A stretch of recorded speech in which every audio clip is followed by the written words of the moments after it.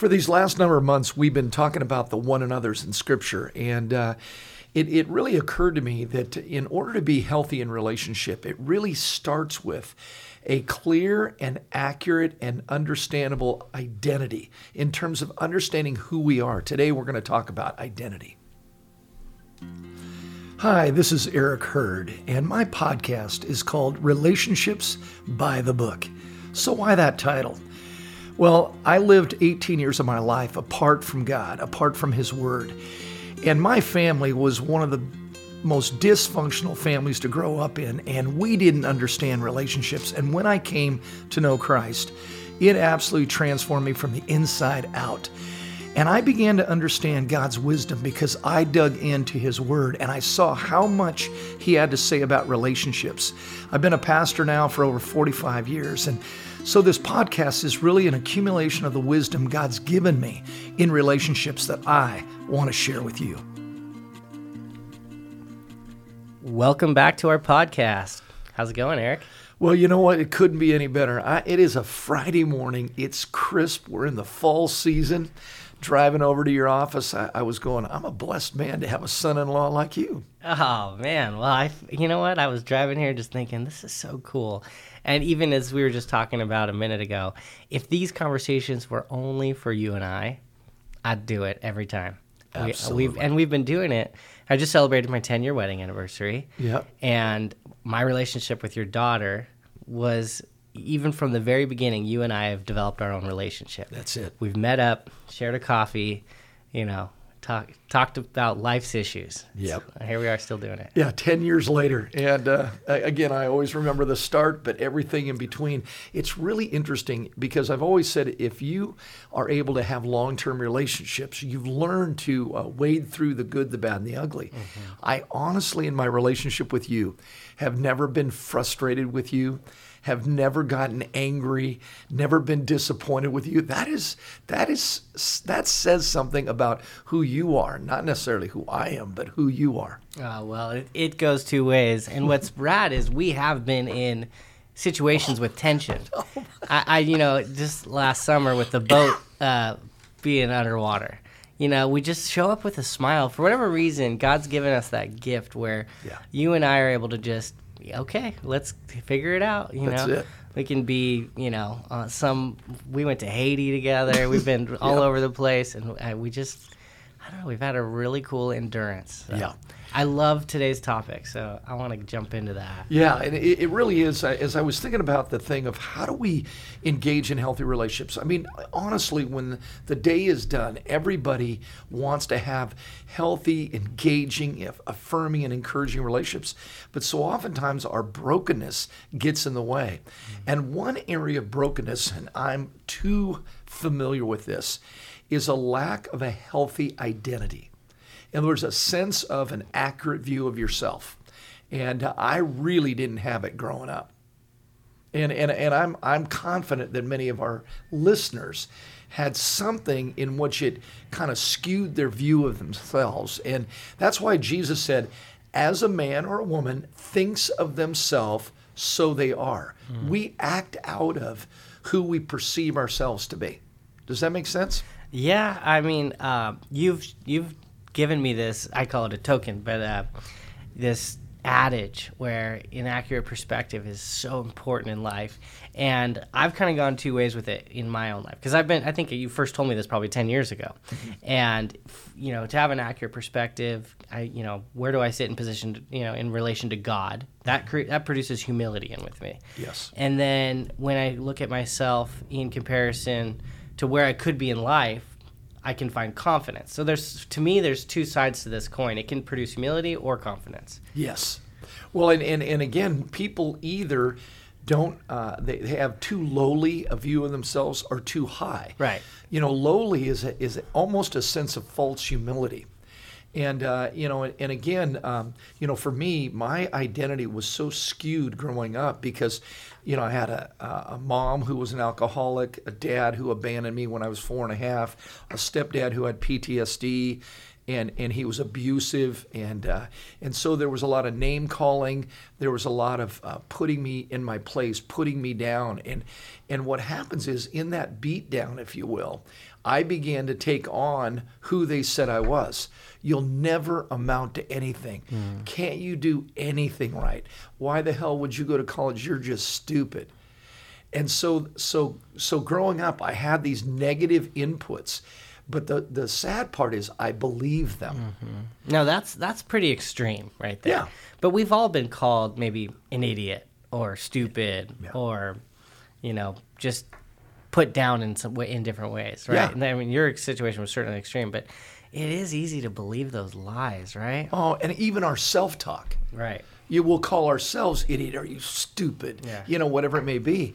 And the problem is we live out of this identity. And so what I wanted to talk about today is how you formulate a clear identity.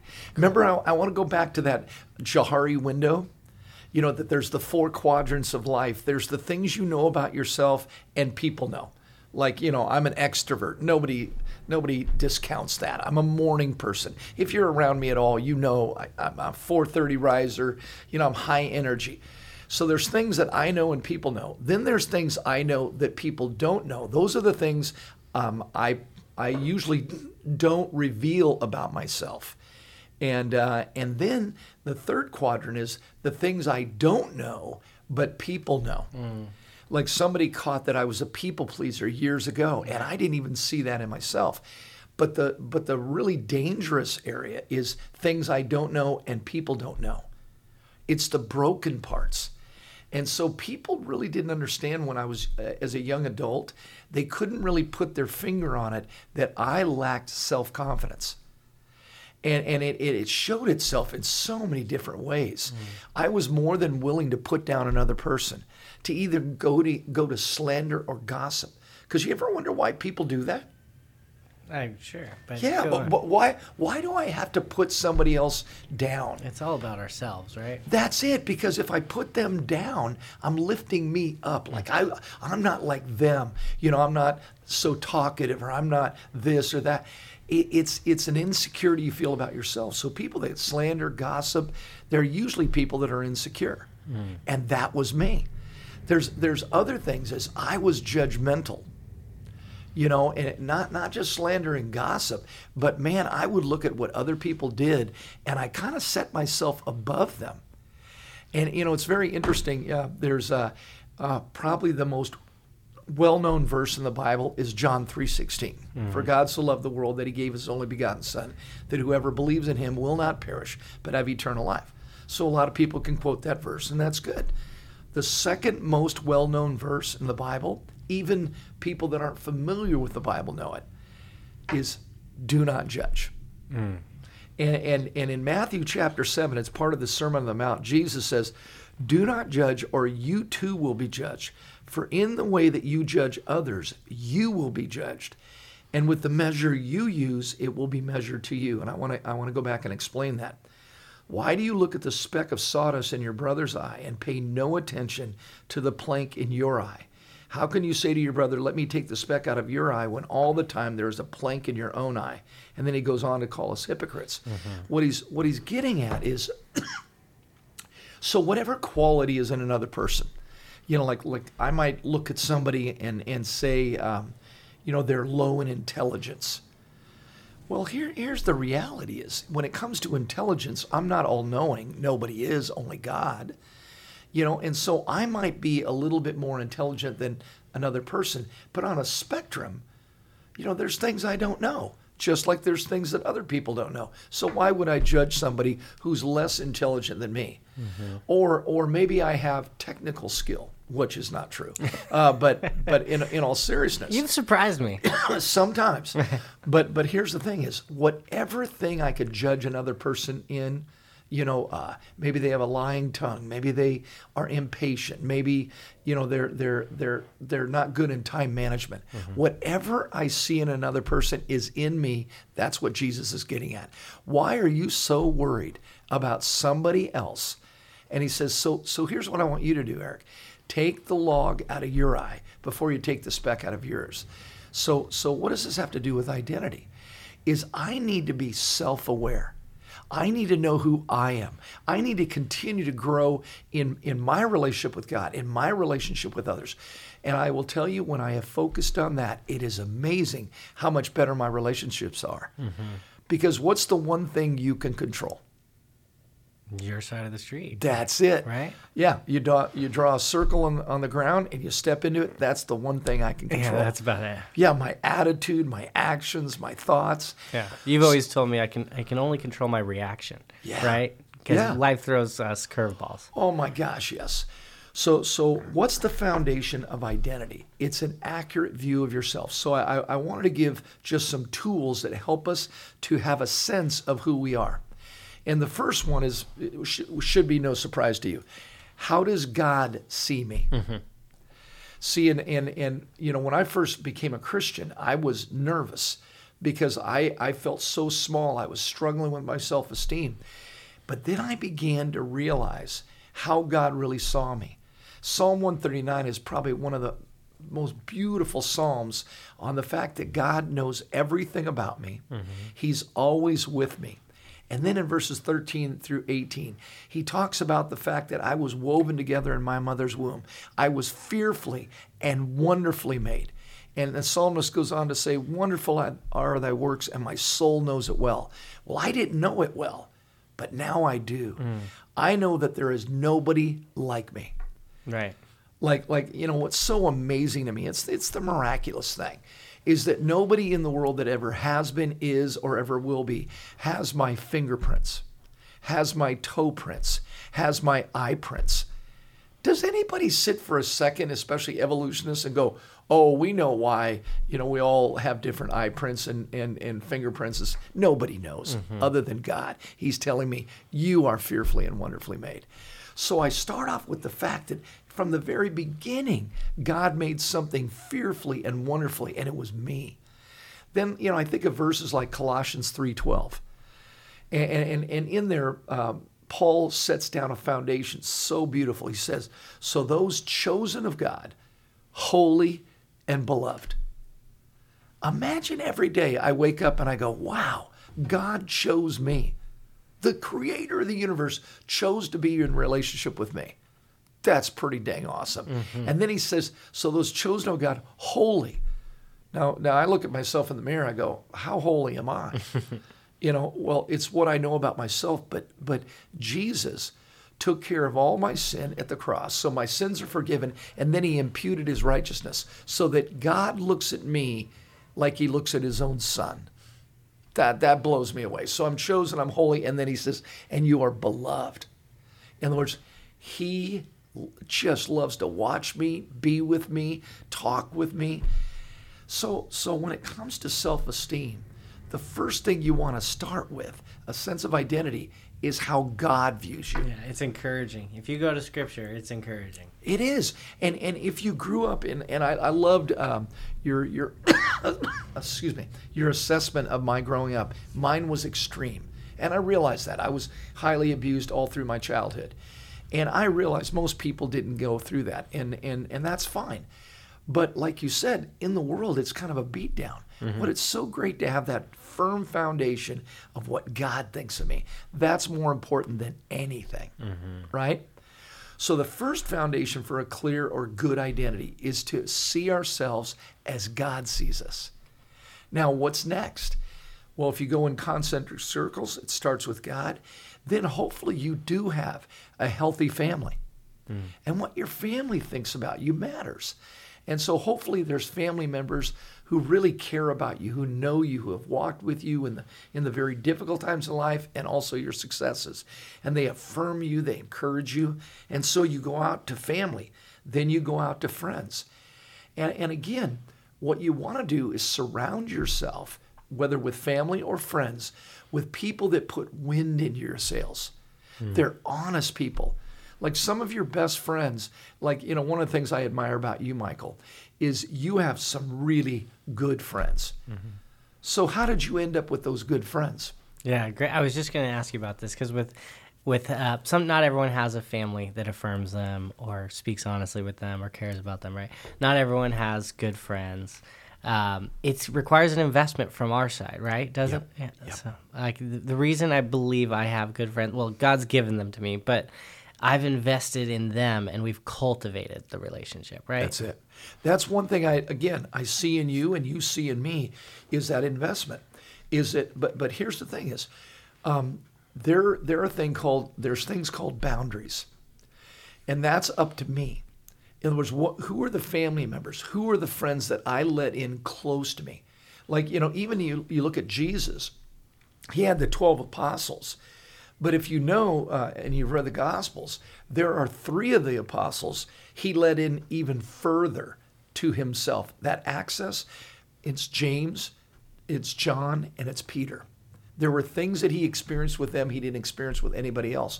So even Jesus, not being preferential, but being wise, let them even closer than he did the others.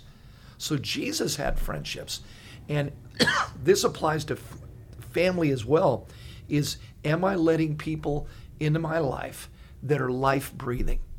Like I think of, I love to get out on the water, and sailing is just awesome. Mm-hmm.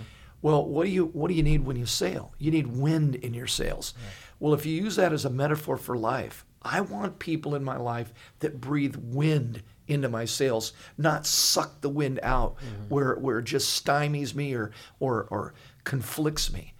And I know earlier in my life, I was what I would call too nice. I let unhealthy people into my life, and they sucked life out of me. Mm-hmm. And there was not a reciprocal nature in the relationship. I was giving in the relationship, but not receiving. Mm-hmm. Relationships have to be both. Yeah. Well, let me just ask you about this, because sometimes there's a risk initially for sure, and sometimes it continues. But like taking that first step of faith, where just trusting someone that maybe you're not sure you can trust. Well, yeah. I know the Bible says be slow to trust, but like one of my great friends is Emmy, right? Yeah. We hardly knew each other, and somehow the opportunity arose that we could be roommates. And we just kind of went for it. And it was a risk. And here we are years and years later, we've become great friends. But like I remember just being like, all right, there's nobody else. This is, we both kind of want the same thing. Like, okay, let's just go for it. Mm-hmm. And we took that risk, and it could have gone the other way. It could have blown up. We could have had a really hard time living together. But it worked out. And so I think I developed at a young age the ability to go through those seasons where if it doesn't work out and I enter into a friendship that we just have different lives, it's okay. Yeah. I can always, I know how to make friends. Right. And not everyone has to be my friend. That's it. And again, you're only going to have so many really close friends. Usually it's 2 or 3. Right. Then you have a little bit larger, much like Jesus with the disciples. There was 12. Then he went to the 70 and so on. And so there's acquaintances. But here's the point is, I have a decision in every relationship. And I want people that speak truth into me. Sometimes the friend that is the deepest is the one, like Proverbs says, faithful are the wounds of a friend. They're willing to speak truth when they see something that's off. Like Eric, you have seemed irritable recently. Or Eric, you seem like our relationship doesn't matter, mm-hmm. like you're not investing in it. And so those are the kind of friends you can trust. Why? They tell you the truth. Mm-hmm. And see, this again goes to this identity. We first want to have a foundation of what God sees in us, but then we learn a lot about ourselves through the people that we let in. Mm-hmm. And if they're life-breathing, we become what it is God always wanted us to be. And man, that's when your life really, really is full, mm-hmm. because you're fueled by people's sense of who you are, because that's where we learn who we are, is through community. Right. I remember when I was first getting to know you, we sat down at dinner one night, and you go, "Michael, I'm the wealthiest man on earth," or something like that. Yeah. And I thought, gosh, that's a bold thing to say. And you went on to explain to me that the relationships in your life were so rich. That's it. There you go. Yeah, so here's it, and we'll pause with this, because I want to talk again more about identity next week, is that in every way you always want to sit and go, evaluate, am I seeing myself as God sees me? And do I have the family and friends in my life that really breathe life into me? Because if not, I got to make some decisions. Because there are people I let in, I later had to say, hey, we're not going to move forward. In other words, I wasn't going to deepen the relationship. And one was betrayal. One of my best friends just betrayed me. And it was so painful. That's the risk of relationship. It's like when somebody gets married and then ends up divorcing. It's just devastating. But I've always known it was worth the risk. Why? Because again, the prize is healthy relationship that's life-breathing. And again, that's where wealth is in life. It's in your relationships. That's awesome. So Crystal and I have this sort of fun tradition that we've developed. And it's not something we take very seriously, but we've continued to do it. Every year, we choose a word that we're kind of going to focus on developing within ourselves. And some years we really jump into it. Others, we kind of forget that we even chose a word. Like this year, I don't even remember the word we chose. Yeah. But our anniversary is October 27th. It was yesterday. Yep. And so it's kind of that towards the end of the year, we usually talk about it. So we chose our word for 2023, and it's going to be curiosity. And we really had this great conversation about how curiosity can be led by different motives. Yeah. Right? I can be really judgmental in my curiosity. You know, why would you do that? Yeah. What were you doing? What were you thinking? Right? Or I can be led by seeking understanding of another person. And that's the curiosity that we're hoping to develop and work on this year. And I think this is such a having a genuine curiosity so that we can understand people is such an important thing, right? Gosh. Well, again, whoever's listening to this podcast, is that we're just about to go into election season. If I'm more interested in what another person's view is or opinion, man, it opens up conversation. In our culture today in the United States, we're about making statements. We're about expressing what we think. And, in some of the more difficult conversations about abortion, about immigration, about gender fluidity and all of that, if I'm way more concerned about what you think, the conversation is so much easier. I'll close with this. There was a guy that walked by our house, and it had just been when the Supreme Court ruled that it should be the states that decide abortion. They weren't wiping out abortion, even though I wish we would. But he stops and he just goes, can you, and he goes, effing believe this, that they would take away abortion? And I go, man, you got a strong opinion now. I don't even know this guy. He went off the next 20 minutes telling me all about why he thought their decision was wrong and they're a bunch of anarchists and all this. And I just listened. And he literally looks at me and goes, well, what about you? What do you think? I go, do you really want to know? Well, he doesn't know my story, that my mom sought to abort me in 1956, and I'm pretty darn glad she didn't. Right. And that there was no doctor that would do it. But here's my point. Because I listened to him, he actually listened to me, even though we had incredibly contrary views about abortion. Yeah. That's what we need. We need people that are open to different ideas. I love that you're going to be curious in 2023. One of the best qualities that you can have, to be curious about why somebody feels the way they do, why they have the opinions the way they do. That's when you deepen relationship. Yep, absolutely. Well, Michael, this was a good session. Yes, and I look forward to our next one. Thank you so much for these great tools. I just want to clarify. So the first was to get an accurate perspective of how God sees us. Yes. And then we went to family and friends, yes. Right? And then can you revisit, what are the tool? Can you just give us a framework? The tool is to understand how God sees me, and then surround myself with people that speak the truth into me about what they see. And it can be the good, the bad, and the ugly. One thing I love about my wife, she's a truth teller. Always has been, always will be. I'm a better man because of her. And so you want people in your life that speak truth into you and give you a good sense of who you are. And man, when you have that, then you can respond in a healthy way. Because the person you have to be careful of, defensiveness. When a person's defensive, you already know this. They don't have an accurate view of themselves. Because why are they having to be defensive? Right. See, if somebody points out something negative in me or that was wrong, I go, oh, that's true. I don't have to be worried about it. See? So it's just foundationally what God thinks, and then the healthy people in my life and what they think about me. That gives me a sense of who I am in the world. Cool. That is so practical. Definitely going to focus on it in my own life.